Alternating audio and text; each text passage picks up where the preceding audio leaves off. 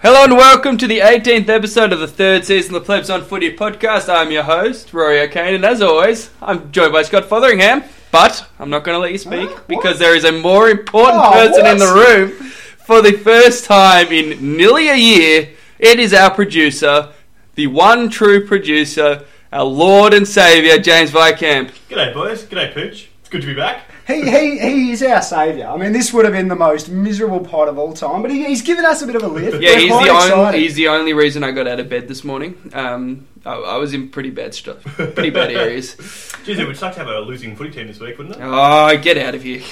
We've actually got a very, very packed pod. We have plenty to get through. Yeah, you've added about 6 segments. Oh, my notes go for ages this week. How organised am I? Why are you ever since you finished your degree? Not enjoying I'm the amount. over. I'm going to be CEO of Plebs on Footy Enterprises pretty soon. You're going to start taking my titles. Yeah, all of them, mate. All of them. Yeah, no, I don't appreciate it. But welcome back, James. Thank you. Before we get into it, do you want to try reveal my gift to the pod? Even he's getting a segment. I was going to save it for the appropriate time during the segment because we can do whatever. I'd just like to tease out this welcome back a little bit more and not rudely interrupted by football talk. Yeah. Producer has a segment, so that's exciting stuff. It's almost like he did his job. It's another thing we're going to have to get through. My God, this is going to be a long pod. Strap in for the ride. But how are you coping? I just want to do a mental health check-in before we start. I'm gutted, but I'm determined to be positive.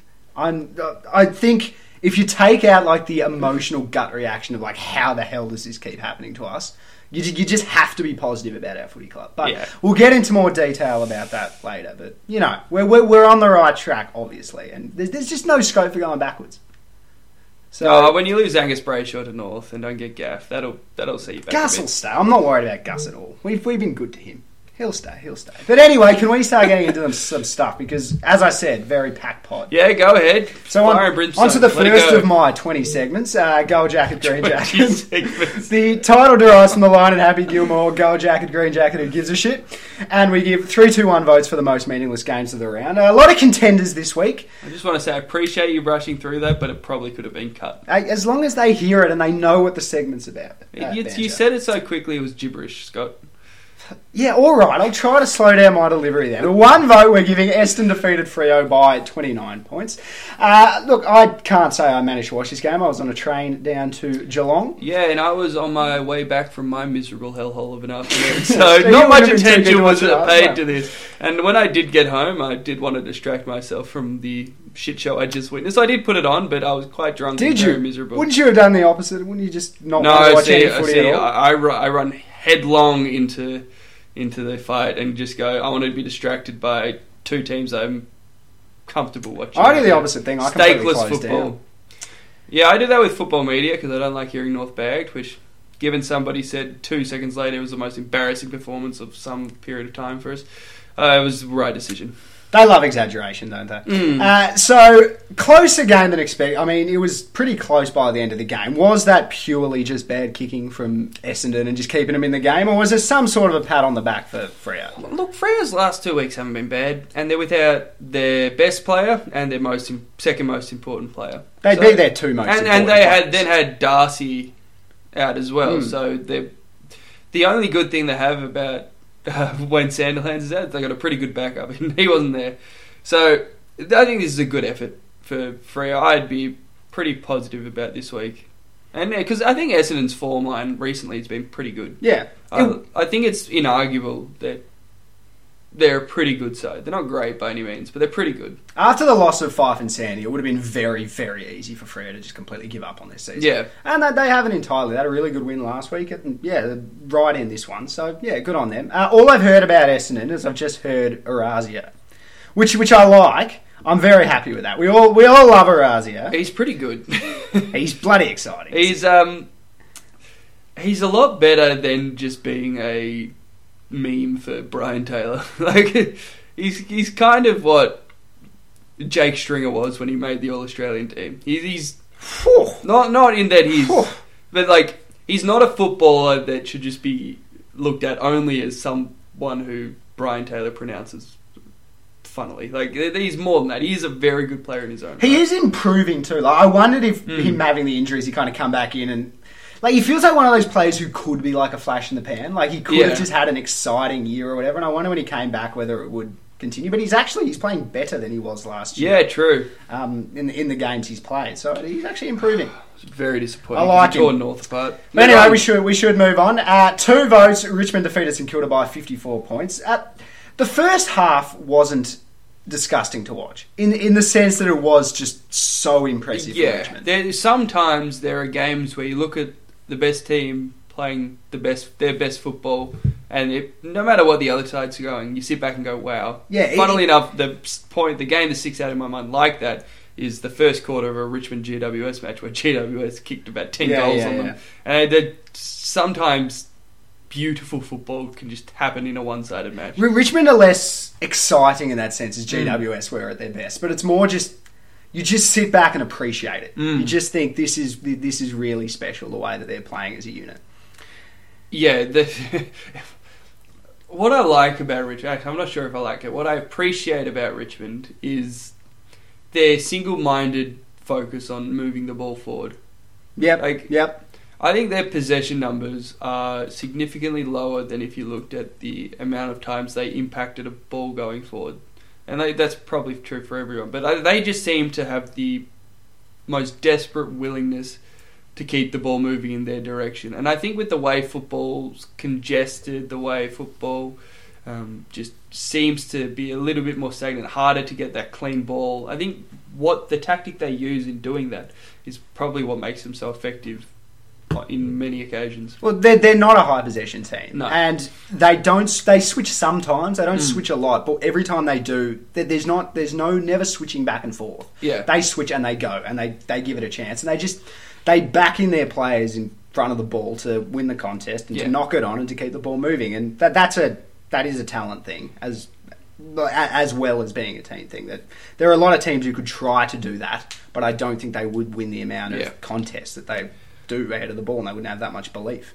Yeah, for St Kilda, their season's been written off for so long. They had a bit of good form, but it's not sustainable. They're a bad team. Yeah, well, they're not the basket case of the competition. No, they're not Carlton. They're not the worst team, but they're not very good either. And I can't see a lot of positives going forward. So you'd be a bit upset. Outside of Jade Gresham, of course. Now let's get to 3 votes. 3 votes we are giving to Hawthorn defeated Carlton by 72 points. So to those teams we say... Gold jacket, green jacket, who gives a shit? Yeah, about right. Fairly predictable. The most interesting thing was that Daniel Howe's getting suspended for a truckload of time. Yeah, the trip one's a bit of a weird one, isn't it? He broke his leg, so you kind of have to actually treat it seriously. They've just been sweeping trips under the rug for quite a while now. Yeah. You see a lot of them and you go, oh, that is against the rules and it should be suspended by a lot of the metrics that we used to use. But it's not anymore, and it didn't hurt anyone, so it's okay, but... when you break someone's leg... I often wonder whether trips are that dangerous, but then... then someone breaks their leg. Yeah, I was very surprised to hear that he broke his leg. You kind of look at the incident and you think, oh, he's probably just tripped up and it's not a big deal. So, it's a strange incident. He's already got 2, and potentially... I'd say the likelihood is probably get 3 on top of it. So that's... Yeah, the AFL is arguing for 3 to 4. Yeah, okay. And so that is just about his season. Yeah. Impact's been great at Severe. It's in the middle of the trial now, but... yeah, that's almost Hawthorn's season, really. McAvoy, Sicily, Howe... No, it's not. Out. It's not their season. They're starting to... Oh, no, so undermanned. Burgoyne's he's coming back, I think, this week, maybe soon. They're just so depleted, and they got away with it against Carlton, but we've gone over what an easy run they have, and this week doesn't change anything. How's not that important, and they got the win against Carlton, got a fair bit of percentage with 72 points. I think they're in the box seat to play finals, but there's every chance to slip up, but they have to stuff it. That's the thing. Yeah, I think they will. I don't have them making finals, personally. All right. Did you do your ladder predictor? Yeah, I did. I had them about 10th. Yeah, okay. I had them in. I didn't do it this week. I was too depressed. But the previous week, I think I had them 8th. Yeah, okay. So they're right on that borderline for both of us. But anyway, let's get to the reason we brought the producer back. It does relate to this segment. For the first time ever, somebody's kept track of what we've said on this podcast. And he's done a tally of the most irrelevant teams in the competition. So are you doing this at 3-2-1 format, or are you more in depth? 3-2-1 format. Okay, give us who are the most irrelevant teams. So now that I've kept you guys accountable, after having actually kept track of it, rather than just letting you guys say whatever you want. The ongoing most irrelevant team of the competition. Number 3, Brisbane on 19 votes. Okay. That feels stiff, to be honest. It's fairly standard though, isn't it? Yeah, but I don't know. I really like the direction they're going. The thing is, but even their wins have been gold jacket, green jacket. Yeah, that's not their fault either. They just keep actually beating sides on good weeks. Like, I'm not saying it's that's the thing about this, is quite often it'll be a really good performance from a team that gets votes. So Yeah, you it's get not a one criticism of them, but I can see why they're in there. But yeah. 2 votes on Gold Coast on 23. yeah, no, that one checks out. I just want to put in, from 2 weeks ago to 5 weeks ago, Gold Coast got 3 votes for 3 weeks in a row. Oh, so they're coming with a bullet. They're coming home right. hard. This is something which we never would have noticed if it weren't for you. And the most irrelevant team, Carlton on 27 votes. Why isn't it North? Didn't I dog them enough early on to have them as the most irrelevant team? I didn't tell you up north. North is on only 10. So Yeah, we're miles away. Miles away. Were they 3 votes the first 4 rounds? I think they were. First Yeah, 3 but I rounds revolted. I think they were first. I think they were first 3 rounds, and then they had 1 vote later on. Why are you factoring in his votes? It's my segment. Yeah, it was my bloody podcast. I'm not going to let you use and abuse your power. What kind of a joke for of a segment negative talks about irrelevance circumstances. and don't have North at number 1? I mean, I've got to say, you guys bickering about whose votes I'm going to take made my job very, very difficult. Yeah, we didn't weren't do you thinking any about- favours. We weren't thinking about you too much. Yeah, to be honest, we never think about each other even, so to add you to the equation was a step too far. But let's get to the real football. This game doesn't need much said about it. Collingwood defeated North by 66 points. Ouch. You're not quite good enough, are you? No, we're not. No, you're not. It's the season's still gravy because everyone expected us to finish last, but yeah, we're clearly.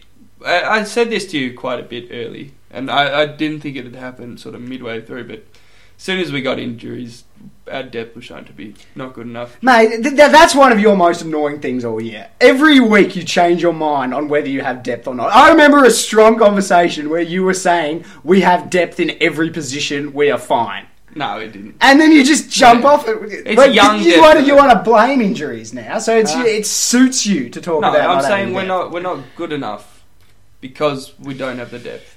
Need to stick to something for once, Banjo. Need to stick to something. This podcast is not about being accountable, Scott. To- Leave me alone. To be fair to you, you're not the only team that Collingwood has done this to this year. Melbourne being one of them, but there have been multiple teams that they've done it to. They're playing some extremely good footy. absolutely jumped us, and we didn't do ourselves any favours. We didn't show up at all. North were bad, but Collingwood were really good. How much of it do you think was you being bad?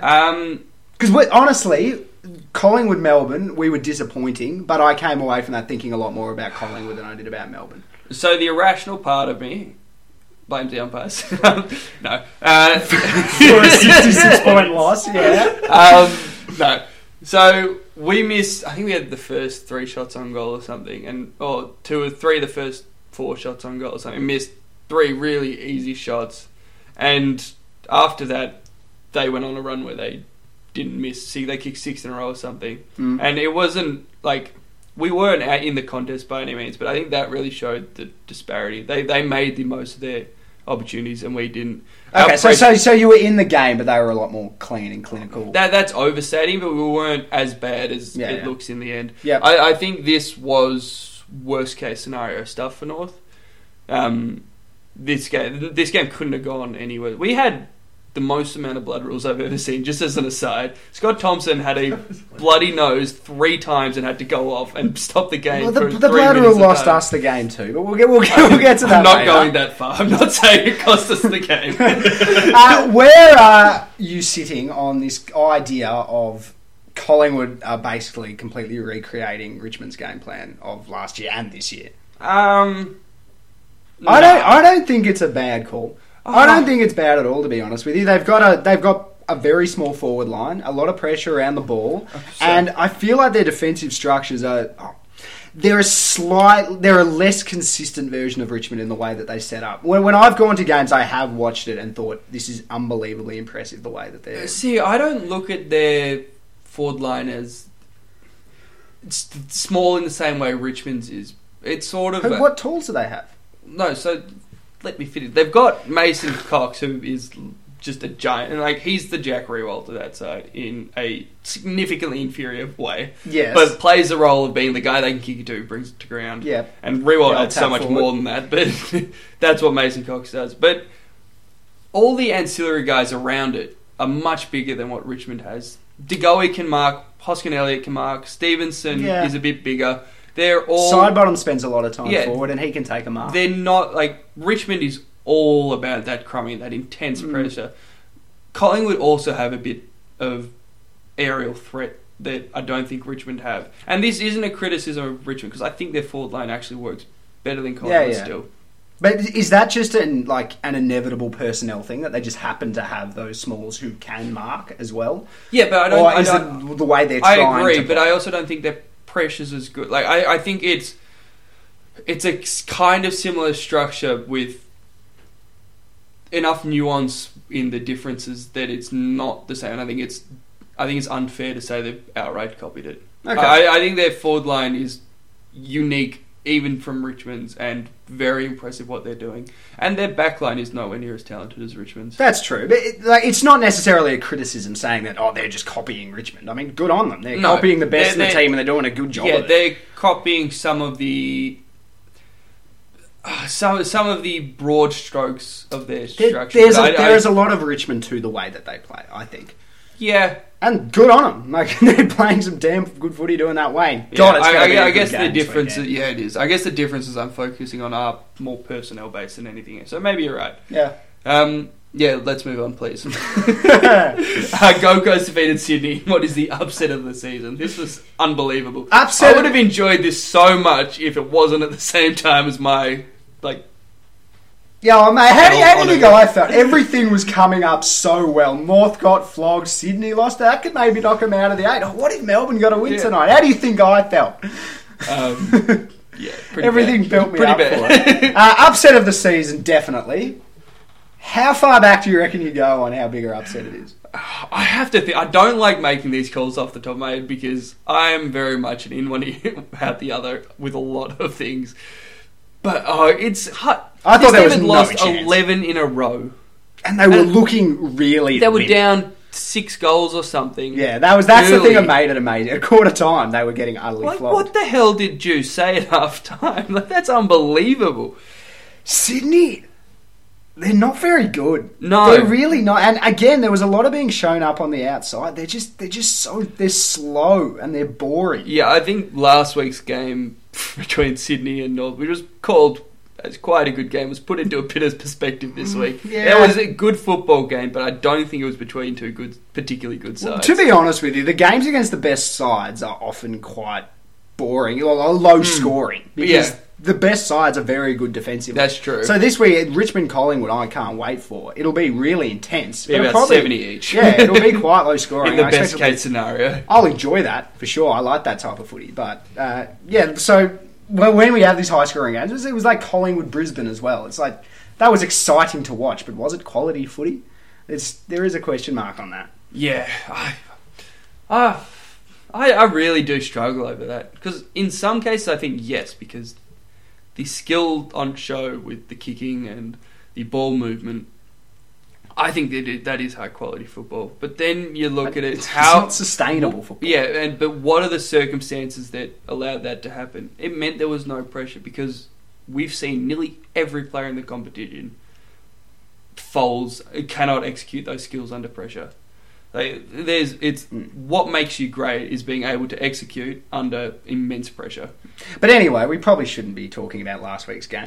No, let's talk about Gold Yes. Coast. Yes. Yeah, you like to talk about Gold Coast. You love Gold Coast. This was the only thing that made me happy this week, Scott. Leave me alone. Actually, no, your loss helped. It was very much, at least I don't have to walk in TCU tomorrow.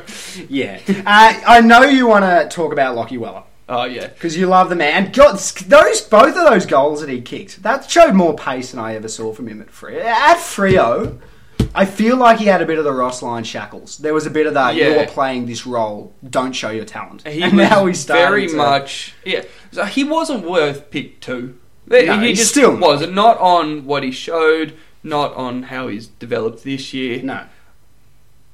He was probably worth the pick in the teens. Yeah, yeah. That that's was fair, where that's he got fair. drafted. Yeah. I think he pretty much maintained his value.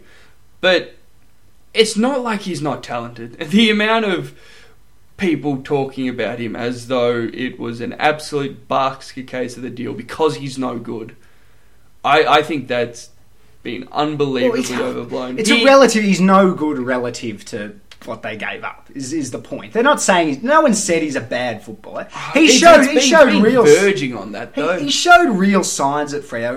It was very much glimpses, and I feel like kind of the shackles have come off now that he's in a team where he's expected to be. And it wasn't even. It was 6 weeks ago. He was playing pretty poorly up until then. Yeah.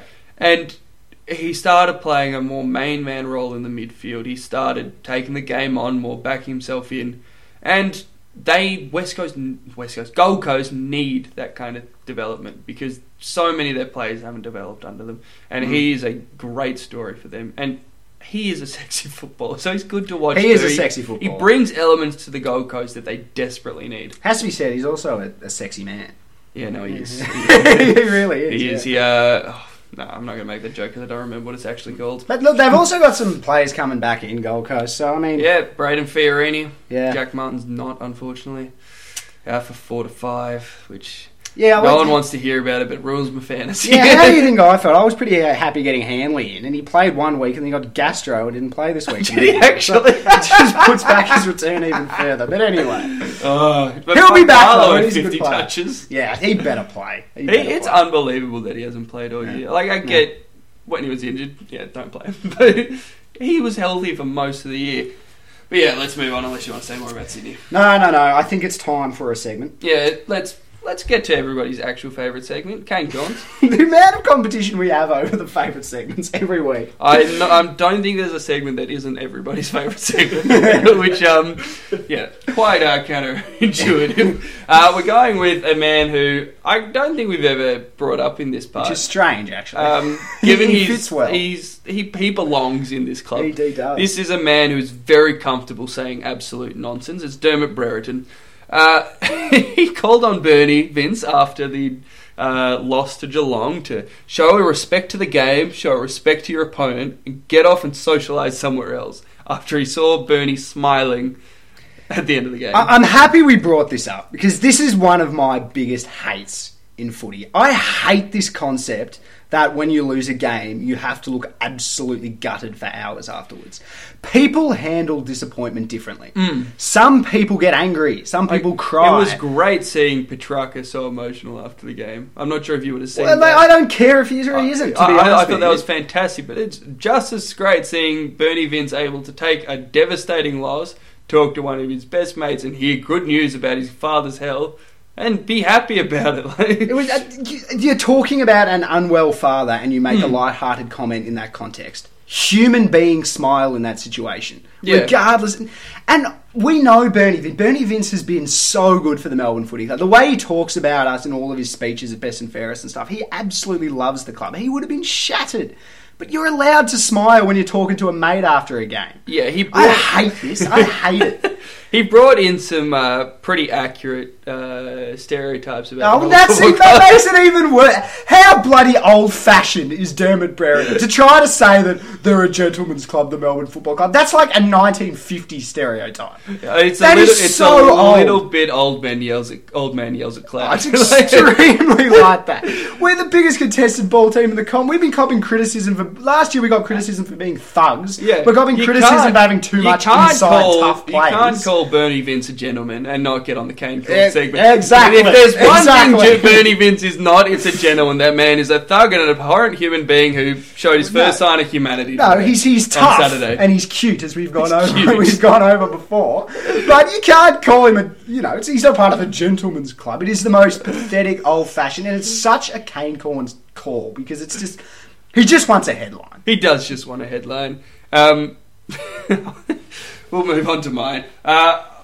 That was so good, Dermot Scott, that we had to sort of sideline a pretty spectacular one from Brendan Favola. But I so firmly believe it to be true that I'm piggybacking still. Do you really? Carlton are the worst side I've ever seen. That is retarded. Tell me I'm wrong. I will tell you you're wrong. You were around during Gold Coast and GWS's first year. There were reasons why they were bad. That's not the point. Yes, it is. No, yes, it is. Of course there were reasons. The point is who is the worst team we've seen. I'm not talking about reasons. When I looked at GWS, I went, they're young, but they're talented. Do you look at Carlton and go, talent? But they are performing much better. They are about on par. GWS's first year, they won 2 games, which I expect Carlton will probably finish. I don't reckon they'll get one more. Their percentage was 46. They got over doubled on average in their games. Carlton's is like 59. They're not even as bad as we were under Mark Neeld. Okay, no. Under Mark Neeld, that wasn't about the football side entirely. Mark Neeld was a massive part of that. But that is a part of it. You've got to factor in coaches. Brendan Bolton is not a contributor to Carlton's absolute abhorrent performance. He's tactically sound. Yes, I agree with you, and that should be a factor in what makes them a good team. Can I just remind you of Melbourne's first 3 games under Mark Neeld? Yeah, our first game at the G against Port Adelaide, 133-54. Round 2 at the G against Essendon, 184-36. Round 3, we had some hope. We were 10 points down at half-time against West Coast. We lost by 98 points in the end. All 3 of those games were at home. That is so much worse than anything that has happened to Carlton this year. Explain, what was your final year of results for that side? 2 wins at a percentage of 50.97. So you had more wins than Carlton are going to have, and your percentage was in the same ballpark. It's 9 points worse, mate. We were horrendous. Carlton are going to get a worse percentage. They are not going to improve their percentage. But that's speculation. They are not the worst team we've ever seen. That they're going to win a game. They're pretty bad, but it's recent. They are awful. There are like 3 players that are AFL standard in that side. Mate, this is a strong example of recency bias. You've just forgotten what happened 5 years ago. They were clearly worse. They were complete and utter easy beats. They lost by 100 points every week, GWS. You're talking GWS. I was going to call you biased for... GWS, we finished second last that year. GWS were worse than us. That is the worst team we've seen. GWS were building something. There was a point where they were going. There is none of that with Carlton. But it's still not the worst team we have seen. They've got to win less games. They have a worse future than GWS. We know that because GWS's future was quite good. But that doesn't make them a worse team.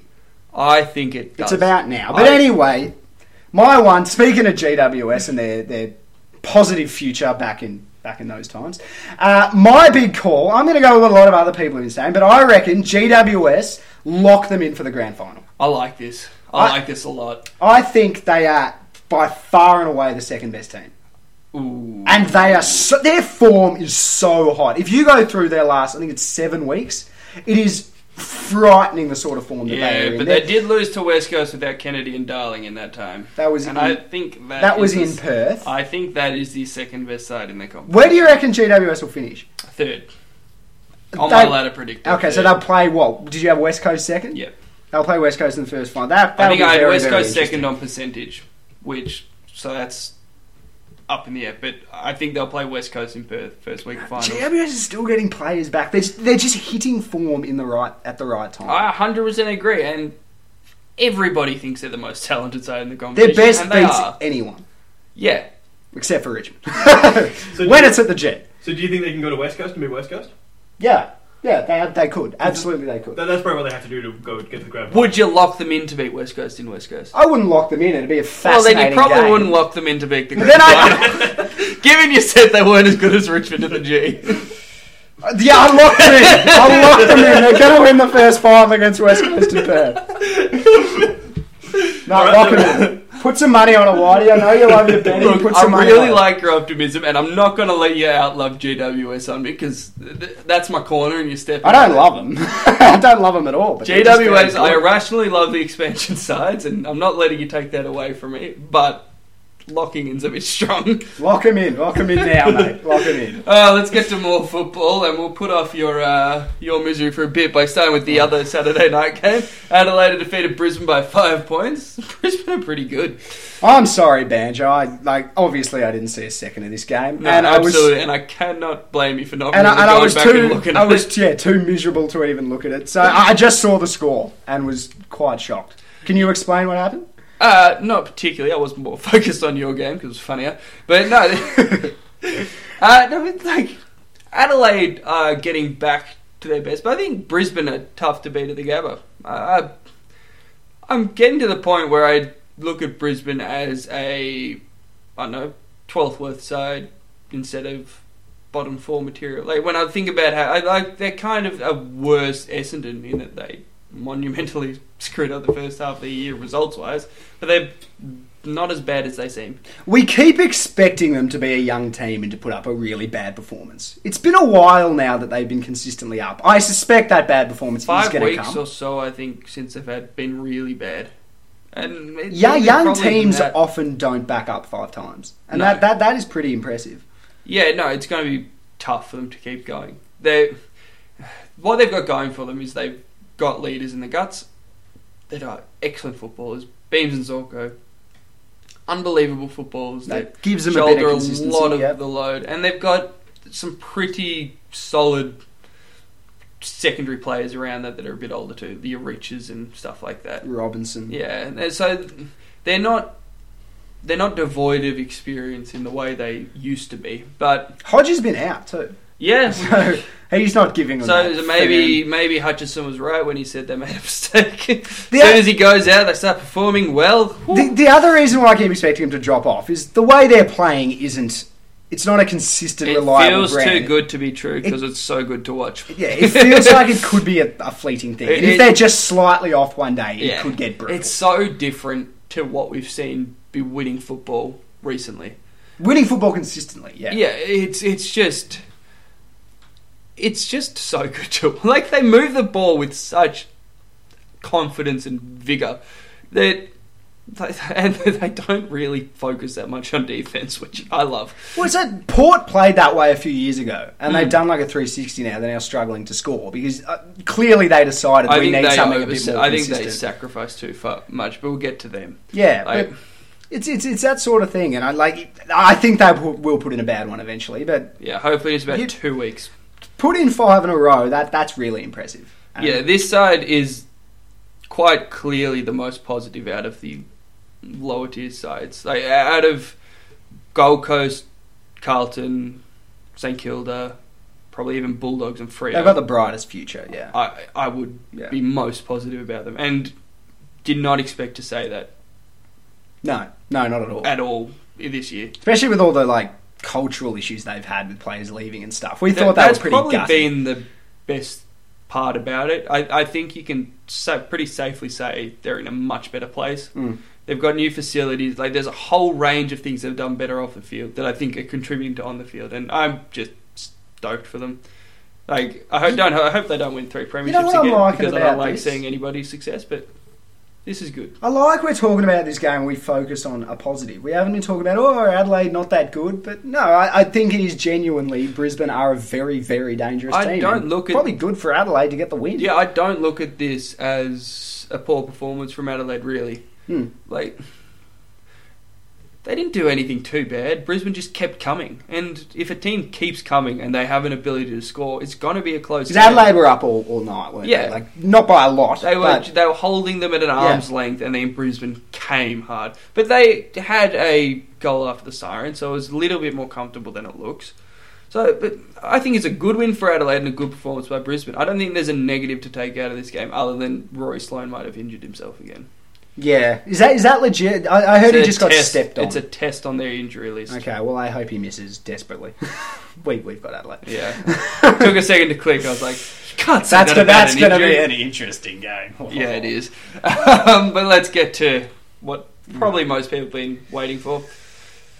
You lost by 2 points. Geelong Yeah. beat you. To be honest with you, man, this was it was almost surreal how devastating this was. Like, I almost can't, I still can't really believe Was this that it happened. worse than the 186? You can't compare. No, it wasn't worse than 186. It definitely wasn't, because there were a lot of positives to come out of it. It was obviously devastating that this stuff keeps happening to us, but You'd be fourth if Maxi had kicked it and Tui had missed. yeah. Obviously, the most impressive thing for me out of this game was we got beaten badly in the clearances. We were That's beaten by 9. just about the first time that's happened all year, isn't it? Max had a bad day. He was beaten in the rough. I feel like by I feel Stanley. like he did get a bit complacent, and I think he just thought I can just kind of lean into him and just do whatever I want. Which he needed to actually hit him and get into him, and then Stanley would just be able to jump over the top. And all night, that was shocking that we were losing the clearances. But we were the better team. Like, we should have won that game. We were the better team. Yeah, Geelong played inspired football. for about 10 minutes, and then we turned it back our way, and then You blew it. shit happened. But to be able to, our biggest strength to be taken away, and for us to still be very good against a good team on their home deck, that is impressive. Like, we are so close. We talked about this during the week. I feel like it'll be one of those things where I don't think we'll make finals this year, but when we jump, we're going to jump high, because we're not just close to the 8, we are also close to the top 4. Yeah, And you have so little has to change. The easiest issues to fix. Like, it's hard to get talent through the door. It's hard to build a consistent desire in a team that's hard at the football. Yep. What you've got to do is become, and to be honest, leave it out has killed you. Yeah. Like, the more it happens, has killed us, the more you look at it, the more your defense isn't up to it. The keys. Yeah. You don't have the interceptors across the halfback flank. that you And a need. lot of that is the midfield needs to take criticism for not setting up well enough, which exposes them. Like, I don't want to blame Oscar McDonald. Lever probably covers a lot of mistakes. Yeah, is what it I think is. that is what he did. Yeah. I've lost my train of thought. Thanks for interrupting, Scott. Well, I don't want to blame Oscar McDonald for Yeah. Tom Hawkins this last quarter, because honestly, a lot of those goals were just he was hit on the tit leading out. Yeah. Like, well, what can That's Oscar McDonald nothing do you can about do. that? Although Frost did put in a couple of great efforts late, which made you think, oh, we should have made that change earlier. Frost was probably athletic enough to keep with him on the lead in a way that Oscar pretty evidently wasn't Yeah. when you look back on it. But that's not like Well, Frost was able to just kind of come late and get in. that's get a in the tough thing to really define going into the game. You don't really know that, and you don't expect that to be the key thing. Lead up forwards are dead Yeah. in this game. But when they get it, we lost the game in that patch in clearances. That was why. It wasn't because And of it our was back line. clean clearances. Yeah, and they had so much space to kick into, and then you blinked, and all of a sudden they had all the momentum because it was at their home ground. Yeah, Hawkins was unbelievable all through the night, and then that last quarter. Yeah, that was the best game I've ever seen him play by a long way. Yeah, I'd agree with you. He's in really good form. I've heard his name thrown out as an All-Australian contender now, and you look at it and go, probably. Well, he's coming home hard. If he plays this way for the rest of the year, He'll he's be in right the equation. Yeah. Oh, it's got to be devastating though. Yeah, capture some raw emotion for us. When the ball came in from the wing to the corridor, what was going through your mind? It was just a feeling of this can't be happening. Like, and that was the whole last quarter. Like, after we got that first goal, and then all of a sudden they had all this space and they had all the momentum, and you just thought this can't be happening. It can't be. And I was quite positive for most of the last quarter, and I think they had reason to be. Like, Petrarca's last quarter was unbelievable. That was the best quarter I've seen him play. He absolutely lifted us in a way that we've been waiting for so long. And I thought it was his moment. I thought it was he's going to win us this game, and that'll be him stamping his authority on the comp.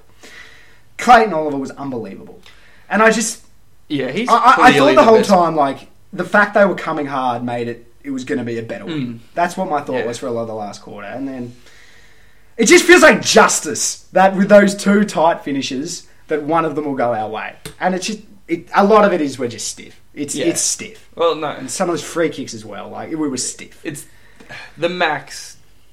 I think the max one. The blood rule. No, just his miss. I think that's the bigger moment out of any of it. Like, the blood rule was huge. Him going off, I think it definitely altered your structures and messed with you a bit. To be honest, I think the Dangerfield free kick was there in the rules. It was. I don't think you can argue. I agree with you. I was more pissed off about the 50-metre penalty against Harms, where he literally was standing next to the bloke when he marked it, and that was 50 metres. And then ran backwards. That rule's just so dumb. No, that rule is awful. Yeah.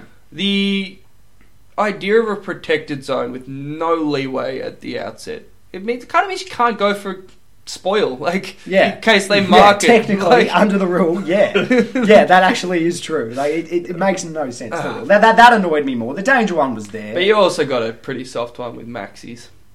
He did just fall over on a pretty standard off the ball. Mate, that night got personal when they started booing Max. You can't do that to Max. I thought that was the appropriate response to an insignificant ruckman. You're right. Can we get away from this crappy game? No, I don't want to. How good was Menzel's kick into the centre to Tom Hawkins? To be honest with you, I was more impressed with Hawkins and Mark. Like, if he who was coming back into him? Someone was running back with the float. And they did a good job. I didn't expect him to hold on to it. I thought it would be spoiled. It was just strong hands.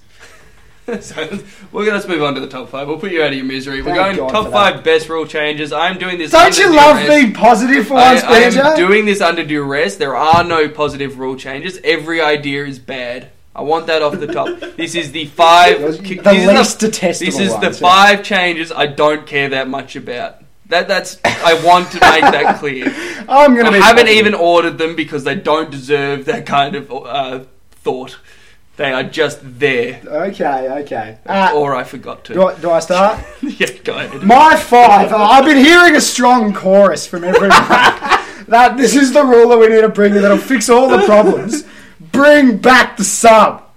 I love the sub. Bring it. That was the best rule change. You're on an island on your own. If anybody bothered to put in the effort of actually trying to make that a tactical thing and make the most of the sub. What is the tactic rather than then? Make the effort. Well, there were lots of different ones. Like, you could have a ruckman come on. You could have a small forward come on. You could have a midfielder. There's lots of different ways you can use it. You could break in You've offered variations, but you haven't showed why they attack. You can break in young players into the game. Like, that they can play a quarter in their first game. They're 3 quarters in their second game. Yeah. Older players, you can make them play longer. I remember Boomer Harvey always used to talk about the fact he'll play longer. Dude, he would have played about 500 games if they were still sub. But that's a good... I mean, it's not a good thing because it's Boomer, but as a positive word about... As a rule, having an older player play long is good. Was that a positive word about Brent Harvey? No, it wasn't. I'm talking in general. I'm going to rewind that. We want older players to be able to play longer. Just no one even tried to make something of it. They just complained. Yeah, because it was a good rule, and it fixed the problem of it partially fixed the problem of when someone gets injured, you have someone to come on. That helped. But that's just stiff. No, it was a good rule. Bring back the sub. Everyone loves it. Like, is it like, you only have the option for one sub? Like, you only have the one player that can come on? Yep. Yeah. Like, wouldn't it be better if you had like 5 options, and then depending on the state of the game, you could bring a sub on? So like how you're saying you could do it tactically, have like 5 possible subs. Yeah, the problem with that is you have 5 players who aren't playing footy for the week. So like ordinarily they'd be playing VFL, staying in form and stuff. You have 5 players who are just sitting on a bench doing nothing. Yeah. That's the problem with it. Yes, it is, and that's why it's a dumb rule. I don't like the idea though. I don't care that much if they bring in a red card. Next. My 4, I've got the interchange cap at 4. Like I don't mind the idea of the interchange cap. I don't think the interchange is a cancer on the game in the way that KB talks about it. But I agree with that. I would be interested over a long period of time to see what would happen if we really heavily capped the interchange. At first, I don't think it would make any difference because I think the coaches would just try to do the same thing and then players would probably just get injured because they're trying to run too much. But over then time, we'd have a crisis eventually, of quality of game through injuries. Yeah, I reckon it would ruin the game for a season or 2. But then I think eventually they'd start changing structures, start playing differently, and maybe it would open things up a bit more. I don't know, but maybe. Yeah, look, interchange cap was also on my it. list of rules I didn't find particularly offensive. Because of the first idea you read out, it was number 1 on my list. But as I said, no particular order, so it can be my number 4 too. Next. Okay, my 3, I've got red cards here. I like the idea of the red card. I don't see any reason why we shouldn't have it. The reason you shouldn't have it is because I don't trust umpires. Yeah, but that's a problem with any rule that you bring in ever. Like, you can't just... That's why we should have no rules. You can't just refuse to bring in rules in case the problem with the league made. is the rules. I think if it was brought in the protected area. Shut up. Because it's controversial enough, if it was brought in the AFL, it would be quite conservative. They would only do it for the absolute worst incidents. For when Jeremy Cameron causes brain bleeding. When Tom Bug punches someone off the ball, and the person gets concussed. Tom Thug. He is a thug. I know that. I like him, but he's a thug. In those situations, it's a good thing having a red card. Would you have it that there's only 17 players on the field, or would you just have one less interchange? Nah, one less interchange. Yeah, one less interchange. I feel think it's too radical. I would have, under your scenario, you can't use your sub to cover him. Can't sub him off. Yeah, no, I agree. For sure, absolutely. for sure. Yeah, absolutely. You're like a rotation short. Yeah. Like you would be for the player who got knocked out. Exactly. It's not a bad idea. Next, I didn't find increased distance between bounces too offensive. Mainly because they don't pay any attention to it anyway. It's 15 metres, not 15 steps. Everybody's step is over a metre and they count by steps. Jack Viney once ran 50 metres without taking a bounce and he kicked a goal. It was against North, I was angry. Why? What does it matter? I don't particularly like this one because I don't think it'll make any difference whatsoever. And that's the why the I bounce like is that is the best part about it. The bounce is it's a fairly unique part of the game. Like I like the fact that it's bound. If we're just going to make it rugby, where you just tuck the ball on your arm, run 25 metres and kick it. Pendlebury bouncing the ball off a pigeon's head was pretty funny. Yeah, that was funny. It's funny because the pigeon was all right. That's what makes it funny. They might have concussion though. We haven't got the scans back. You're going to hit me on it. Why are you laughing at me? I'm laughing at your response. You're going to hit me for my number 2. These fucking zones. Starting position zone, yeah. This is what's going to be brought in. There was an article today that they're going to go 6-6-6 at the centre bounce. The fuck is that going to do? I don't think it'll... No, I don't necessarily like that. I like the idea of anti-density rules that they use in the under-18s, which I think the way they do that is at each stoppage... 2 forwards and 2 defenders have to be inside the opposition 50 and then 3 more behind the halfway mark. So it's nothing too radical. Apparently it works incredibly smoothly. Like there's not those issues that Buckley was talking about we're going to have to push him back before we bounce the ball ever. Yeah. Apparently the players in the under-18s, the players have just got used to it and it just happens and it's seamless. And everyone I've heard talk about having seen it or having been involved in a trial has said it has made much better footy. I've completely come around on it. I hated it at first. And I also loved hearing Steve Hocking talk about it because he talked about how much effort has gone into it and how many people he's spoken to and all the trials that they're doing. He says hours and hours and hours and hours have gone into it. It isn't just something off a whim. It is something which a lot of research will have gone into, and I think it can improve the game. I don't like it. Don't particularly have a great reason why. I just don't. Just because it's different. You're such a traditionalist. It's not just because it's different. It's because it changes the fabric of the game. Not really. Like the fabric of the game is that you can do what you want. Like it's like half of the appeal when you first explain it to somebody. You go, "There's no offsides. You can be anywhere." That's a massive part of the game. But it's not there anymore. I feel if it was flat out zones like netball zones. Then I feel like that does change the game. I feel like the game will look rather similar with just more space. That's all that's going to happen. And the game is... I've been so hard on trying to stay positive about footy, and I still love the game. I love watching it every Are you weekend. actually in the we're in trouble camp? Not so much, but I think it can be helped. I think it can get better. I have started getting bored in games more than ever before. I have not. Everybody talks about scoring's down and that's the problem. Have you ever seen anybody actually say how much scoring's down? No. You know why? Because not down much and it's insignificant and it's probably been down 1 goal in the entire year compared to 2. I'm not so big on scoring. I quite like a tight, tough, low scoring game. As long as it's intense, I like the footy. But it's more the lack of one-on-one contest. The only one-on-one contest the on the ideas ground you is have ruck. for the reason to change the rules are not the ideas that rule would be brought in place for. It's the clear motivation is because it's been dictated by Channel 7's ad revenue. Like, let's be clear about why people are talking about changing the rules. Yes, but that'll increase. If the game is good to watch, more people will watch it and then they'll make money. It's so they get more ads for more goals. No, that's not true. No, it is. The CEO of Seven said we need more goals because we need more ads. Well, that might be an aspect of it, which I don't care. That is the motivation for changing the rules, and I distrust it's not the motivation. Any rule change. Listen to Steve Hocking's interview on SEN. Who has been pushing and the idea you will that we understand need a rule change? It's been Channel 7. Did you see Brian Taylor on the weekend? What about the AFL itself? They don't push anything. They're responsive. They're pushing it bloody hard, the amount of They committees are and stuff they have. responsive. Listen to Steve Hawking's interview on SEN and you'll believe there are people in charge who really care about the game and are trying to make it better. But anyway, we're talking way too long about this. I'm not saying they don't care. I'm saying they're too stupid to make the right decision. You're just a cynic. Yes, I don't care that much about the extended goal square. I don't think it would matter that much. Okay, well that's actually my number one. I like the extended goal square. I don't think that doesn't change the I game am much. very concerned that the shape will look weird and I won't like it, but that's about it. Is it you going to gotta be a get used to it, is mate. it going to You be a grump. is You it gonna- traditionalist Is grump. it going to be a semicircle? How are they going to measure the deliberate rush behind rule now? These are the issues I want to answer, but outside of that, I like the idea. Yeah, kind of. I Not a like lot. the fact it doesn't radically change the game, but it does have a positive. I think it will help them get over the zone, and it's not going to completely fix the game, but it'll help one aspect of it. Alright, so I think the permutation that they need to do, they need to have both the extended goal square and the normal goal square. You can kick a drop punt out from the normal goal square, but it has to be a 12 if you go from the extended goal square. That's my that's my version of the rule. You know how exciting, but is he You're going the one who doesn't want any changes, and you're making this more extreme.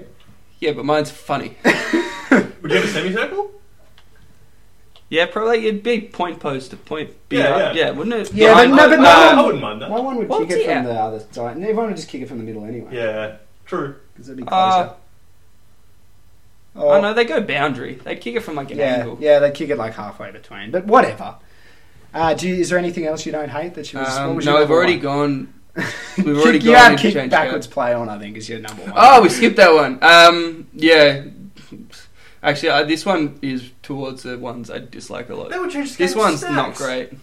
no, but it was not just- really. No? Nah, because quite often when they kick backwards, they They said play kind on of 2 play seconds on anyway anyway. and just switch it.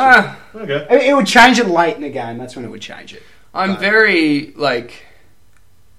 I just. I'm don't a think bit it'd do meh that with much. this one. Yeah, no, and that's what's good about it. Yeah. Okay, move on. God, you're a grumpy person, but yeah, I move wasn't on. grumpy. I was just saying I don't care and I don't want things to change. I was thinking, are you just against rules that have already come in, that are now in place? Yes, no. So they fucked up the ruck nomination rule, and they've ruined the protected zone rule, and there's a heaps more that I hate. In I that. quite like deliberate out of bounds. I think it's helped the game. Yeah, that's probably true. Mm. And It doesn't the matter. one rule change that's done well is defining the deliberate behind, which they screwed up in the Port game anyway. The the Hoist Shore one. Yeah, but anyway, we'll get to that game. Let's talk about some footy. Okay, West Coast defeated Bulldogs by 54 in a pretty stock standard game that belonged near the top of the show. It was very close to Gold Jacket, Green Jacket. It missed out by one vote on the basis that you decided to give it a 4 out of 10 for quality of game and you gave the other ones a 1. So that was your fault. Yeah, well, West Coast are good to watch. I guess so, Rich. No, I stand by my decision. West Coast are good to watch. I like Jack Darling. I like Josh Kennedy. I like Willie Rioli. I like Gaff. I've changed my mind a bit on him. He's not sexy. He is sexy. Yes! Yes! He is sexy. He is a sexy, I sexy. said that before I considered it. It's their use of the footy that makes them good to watch. They are very silky Do smooth. you think with the way Yo's they good to use it. watch? Yeah. I think he's good to explosive. watch, He's not but sexy, I he's think he's explosive. good to watch, but he seems a little off. Like everything he does, it's sort of uncanny valley. Yeah, no, I know what you mean. He's a little bit awkward, yeah. Heart's in my mouth. It's like doesn't quite seem smooth, but Yeah, I do he's like not him. smooth, he's explosive, that's the difference. Bulldogs another injury with Dalhouse out for the year.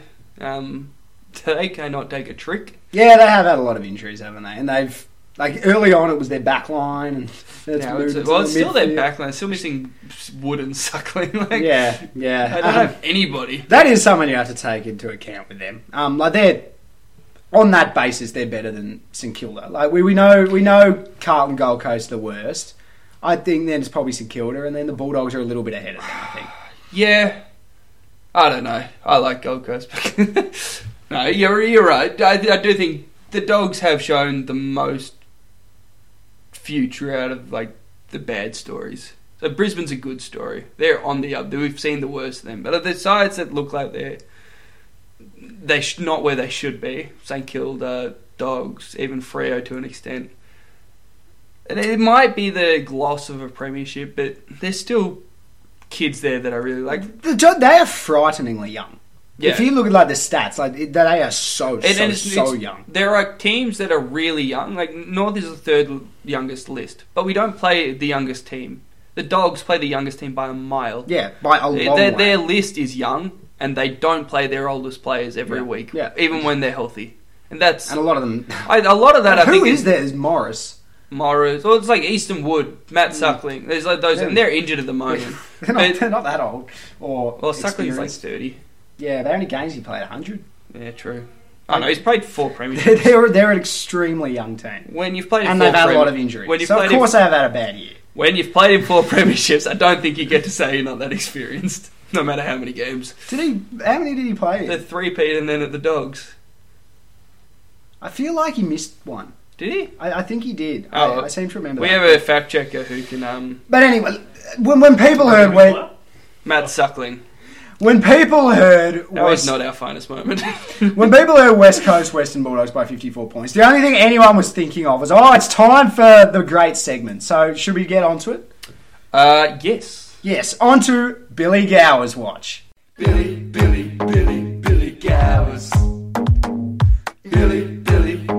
Billy Gowers. I really like your presentation voice.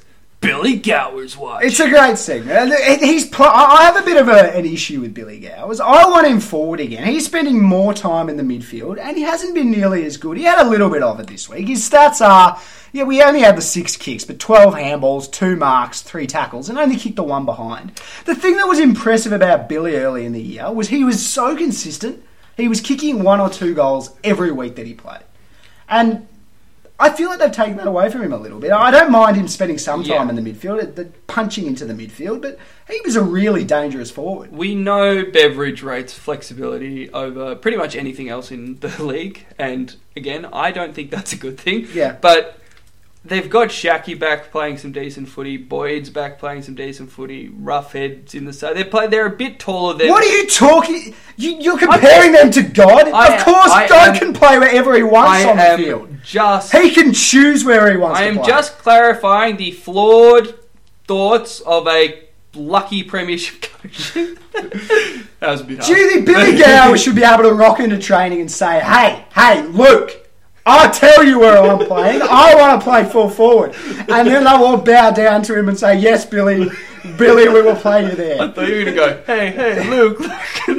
I forget what the song is, but... You're an embarrassment. But put him back forward. I want him to kick goals. Clearly he should, but he's a magnanimous God. He is a benevolent God. And they are so short in the midfield, they need some godly presence through there. They need his I don't mind that way of looking at it. That was it was his call. He's doing it for the team. Billy was fair. No, we have okay players in the forward line. Okay, But, absolute shit show in the midfield. I'm pleased I brought this We're up. missing Bontempelli, we're missing McRae, we're missing... I forget Not anymore, but... McLean's so sort of injured. They need some real stability. Okay. I am the man for the job. I'm pleased I talked to you about this, because that's a good way of looking at it. Billy's doing the right thing. See, I can be positive. GWS defeated Port by 22. It was probably the game of the... No, it wasn't. It was like... it was close. It was one of the games of the round. To be honest, 3 quarters. Well, 3 quarters overall. GWS were clearly the better team. Port played a end of the third quarter, start of the last. That's a little bit like what Port is, though, isn't it? Yeah. But normally they're all right for 3 quarters of it, and it's just like a close, tough game, and then they just go to town. But this time they were quite poor for 3 quarters. Yeah, I don't know. GWS, you start to look at their midfield now that's back healthy, and it is staggering how good it is. Cornelio, Ward, Shield, the best player in the league, Josh Kelly. Whitfield can flow through there off the back of the midfield when he's pushing high. There's so many good users. Did you watch the game much? Closely? I watched the last quarter and a bit. So in the first quarter or second quarter, Whitfield has this ball where he receives it out of pressure. He's standing in the back of the midfield, the stoppage, receives the ball out the back. He's pressured really heavily onto his left. The boundary line's there. And he hits this pass that goes about 3 metres at its most off the ground, maybe 2 metres at its most off the ground, and hits Taranto on his chest, 45 out on a sharp lead. That is unbelievable skill. I said before that not many players can execute skills under pressure. GWS have by far the most they can. Kelly can, Whitfield can at elite levels, and then guys like Cornelio are unbelievable as well, and they're hard. I want to bring something new into this pod. I'm getting sick of the media and us only talking about the talent of GWS. I've decided this is one of my big pet hates in the AFL, that all anyone talks about is how skillful they are. Yeah, I just do not think that it's fair on them. I think their pressure around the ball all year has been very, very good. When they're playing well, they run harder than any other team in the comp. And they move the ball well because they have good structures ahead of the ball. I know they're all good kicks, but you need to have a player leading up for it. And they run in waves. They run as a unit. And then they flick the handball around. Yes, it takes talent, but it also takes a lot of hard work. And then they have space out the back that they can get to. There's coaching in that. There's hard work in that. I'm just getting sick of us just looking at GWS and just saying, no talent, no character. All talent, no character. I just don't think it's fair, and it never has been. So I think the reason we look so much at their talent is that it's the outlier in what they do. What separates GWS is the talent. They are good at all those things, but they're not better than Richmond at it. They're probably not better at Collingwood at it. They're just, what separates them is having guys like Whitfield able to hit that kick, and having a lot of them. So I think it is fair to talk about their talent, but I don't think it's fair not to recognise that they do bring it in those areas. Fair enough, but I feel like the talent talk is a lot of because they had those draft picks, we assume the talent is there. Yeah, but I also think it's been magnified this year, or at least crystallised this year, maybe only in my mind, that the talent dropped off through injury this year, and so did their performance. They're not a one soldier in, one soldier out. I think that's a depth issue. They reached a critical mass earlier in the year, and I think you have to look at what the talent brings when you see such a stark difference in performance without a whole heap changing. Because I don't think their attitude dropped that off. I think they were always there pressure-wise. Yeah, I think they haven't changed their structure. Yeah, I think the reason I think that was a depth issue. Like, I think they don't, with all of the players who've gone out and gone to other clubs, I just think the bottom end is starting to show there's a bit of spuds down there. And I feel like that's what happened early in the year, that their bottom six just got really bad. And then those players have kind of been pushed out. You get a couple more talented players in, and then you start working. Yeah, swapping Nick Shipley for Josh Kelly is a pretty big win. That is a handy upgrade. And I know, like, Kelly completely oozes talent. So does Whitfield. So does Shield in a lot of ways. But Shield oozes the most talent in my mind. Out of all of them, I think he looks the most talented. But Kelly doesn't have that explosiveness. The way he moves is a lot. Yeah, I think it's very smooth, but I see explosiveness in Shield. We should talk about Port, because the last 2 weeks have really taken a hit at their year. They were really in the box seat. They were a real chance of finishing top 2, and they've completely blown it in the last 2 weeks. And I'm getting so frustrated with them. I followed them really closely because I loved them 5 years ago. And I've watched them so closely ever since then, and they keep getting close, and they just keep blowing it. And they talk such a big game. The way that they talk in the media, it's led by Koshi. Koshi thinks that they're premiers before they step out on the park. Yeah, and I think that culture has bled into the club a little bit. Yeah, I think there is an entitlement there, an arrogance there that is not deserved. They huff and puff, and they back it up in very small patches, and then they blow it. I think they've sacrificed their top-end ability to become more consistent. I think instead of looking at the fact that they could move the ball like nobody else and keeping that while trying to supplement it with better defense, they've just gone, no, we have to get good at defense.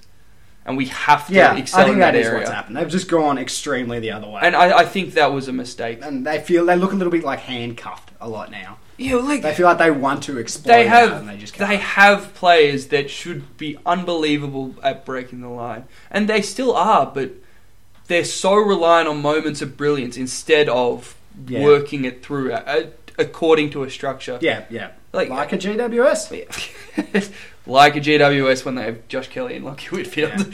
Oh, yeah, we should move on because we're going very, very long. But We knew it would be an overbloated pod. I warned off the top. you did. People, if they've stuck around for the ride, good on them. But let's get to Pooch's mailbag. We've got one from Andrew Sloan, who has not ever listened, I don't think, so good on him for asking a question. Yeah, With Nick Nat going down with an ACL, is it confirmed Jack Watts was the correct pick at 1? It's not the worst call I've ever heard. I'm not going to say yes, but if this is the end of Nick Nat, Watts has arguably got more out of his career. Watts will play like over 200 games of good footy, not great footy, but good footy.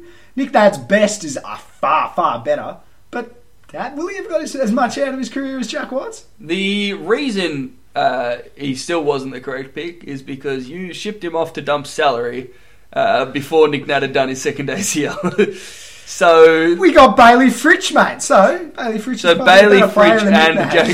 So the first 7 or 8 years of Jack Watts plus Bailey Fritsch equals Nick Nat. Yeah, I reckon. Maybe, but that's mostly because I think Bailey Fritsch is pretty good. it's not a stupid and that's question. only if Nick Nat's like done. He comes back and plays 3 more good years of football. I'm sorry, Scott. Yes. There is an assumption there. Yes. This one was fairly rude. From sometimes host Alex Stringer. Out of North Melbourne and Melbourne, which team let their supporters down the most on Saturday? I think it was my team. Bullshit. Really? I honestly don't think there's a question. Your club has already pleased your supporters so much. But in terms of letting our down with a performance, compared to what we've thrown up for the rest of the year, that was clearly our worst performance, and that was a bad performance. You said there are a lot of positives and you got stiff. We have... yours was a more devastating, but your players didn't let your supporters After down. missing out on finals by 0.5% or whatever it was last year, we have higher expectations. We're expecting to play finals, and we blew it. I get that, but you didn't... By choking in the last quarter, after they built us up again and made us believe again. But is that... That is more devastating. Yeah, I agree, but I don't think that's them letting you down. It's like, we didn't bring effort. You showed up and then made critical mistakes that you're going to learn from. There's nothing to learn from with what we did. That's just a bad performance. In the long term, it's more positive for us. But in terms of how gutted supporters would be, we would be more gutted. That's not the question. It's who let their supporters down. They let us down by destroying us again, by gutting us. I think we're reading the question differently, so we'll just move on. This one you kind of hinted at. Do you agree with Gary Lyon saying that Port is the biggest underachievers of the last 5 years and the biggest whingers? I don't know about underachievers so much. They're up there. I like the idea of whingers. I quite like, because every time that they lose a game, they come out and make these big statements and complain about it. And whenever anything goes wrong, again, massive statements from Koshy or whatever, making a big deal out of it, and then they never back it up. They huff and they puff. Yeah, that's what they do. The biggest underachievers is probably still Collingwood. Yeah, over the last 5 years. This year they've achieved. No matter where this goes, they've done well. If they make prelim, if they make grand final, if they win the bloody thing, they've done well. But over the last 5 years, they've had a talented list, and every year they've been expected to do really well. Yeah. So I think that, and to be honest, Eddie Maguire is probably the only person that rivals Koshy as a whinger. Yeah, that's true. Yeah, I do quite like that nomination. Yeah, I would agree with you. But let's put everybody out of their misery and wrap this up. Can I have 30 seconds? Oh, you can. So Suckling's actually won 2 premierships. He was injured for the whole of 2013, so he won with Hawthorn in 14-15. And then he was in the Bulldogs for the elimination and semi-final, but then he actually got dropped because of an Achilles injury. I thought of that. Prelim, was fit for the final, but didn't get selected. I thought there was something like that. Yeah. And then the other one is GWS of $4 to make the final, so that's an interesting little tidbit. Jump on it. That's free money. That is free money. I'm looking at the ladder, and Richmond looks really likely to be top 6. I haven't paid out on my bet. Let's just bloody move on. I'm sad enough this week. Fuck you, James. Look, we were going to finish off with something different. I reckon it's been long enough. You bring something else to the table. Yeah, no, but next Holy week. shit, Next you week, are next bringing week, it. No, next you week. got to do it. You got to do. You can't tease me like that. Well, we wanted to finish the pod with a final question, and it's off my favourite Facebook page, the Battle Situations with Unexpected Handicaps, and they come up with odd battle situations. And I think the title's pretty self-explanatory. Fair enough. But this one I've gone with, this was a classic, this was like their first one. All 4 hobbits in the Fellowship, but their only weapons are pool noodles, versus Peter Parker before he becomes Spider-Man. Hobbits. Hobbits with pool noodles. They're midgets with pool noodles. 4-1. Although Parker's a scrawny little kid. That question is not hard. What Peter Parker is it? Is it the it's the like Tobey Maguire prepubescent one that's like practically a hobbit himself. If it's Peter Parker, if it's Tobey Maguire, it actually doesn't specify. It actually doesn't specify his age. Could be toddler Peter Parker. That's technically before. But no matter what, it's a young, like it's a 14-year-old Peter Parker against 4 angry hobbits. Yeah, I suppose there are 4 of them, but they are midgets with pool noodles. They also are at perfect ball-punching height. You always forget that with short people. No, I don't know. Peter Parker, he'd have a little bit of fight in him. Just he eventually developed it. Yeah, so you're in there's something deep down inside him. Exactly. Right. Which I don't know about. I suppose the hobbits did have a bit. Except for Frodo, that guy was a wuss. But fucking Frodo. No, I'm going with Peter Parker. Yeah, you can be wrong if you want. Anyway, thanks for listening to the 18th episode of the season's Plebs on Footy podcast. Yeah, it's really long. That's all I'll say for it.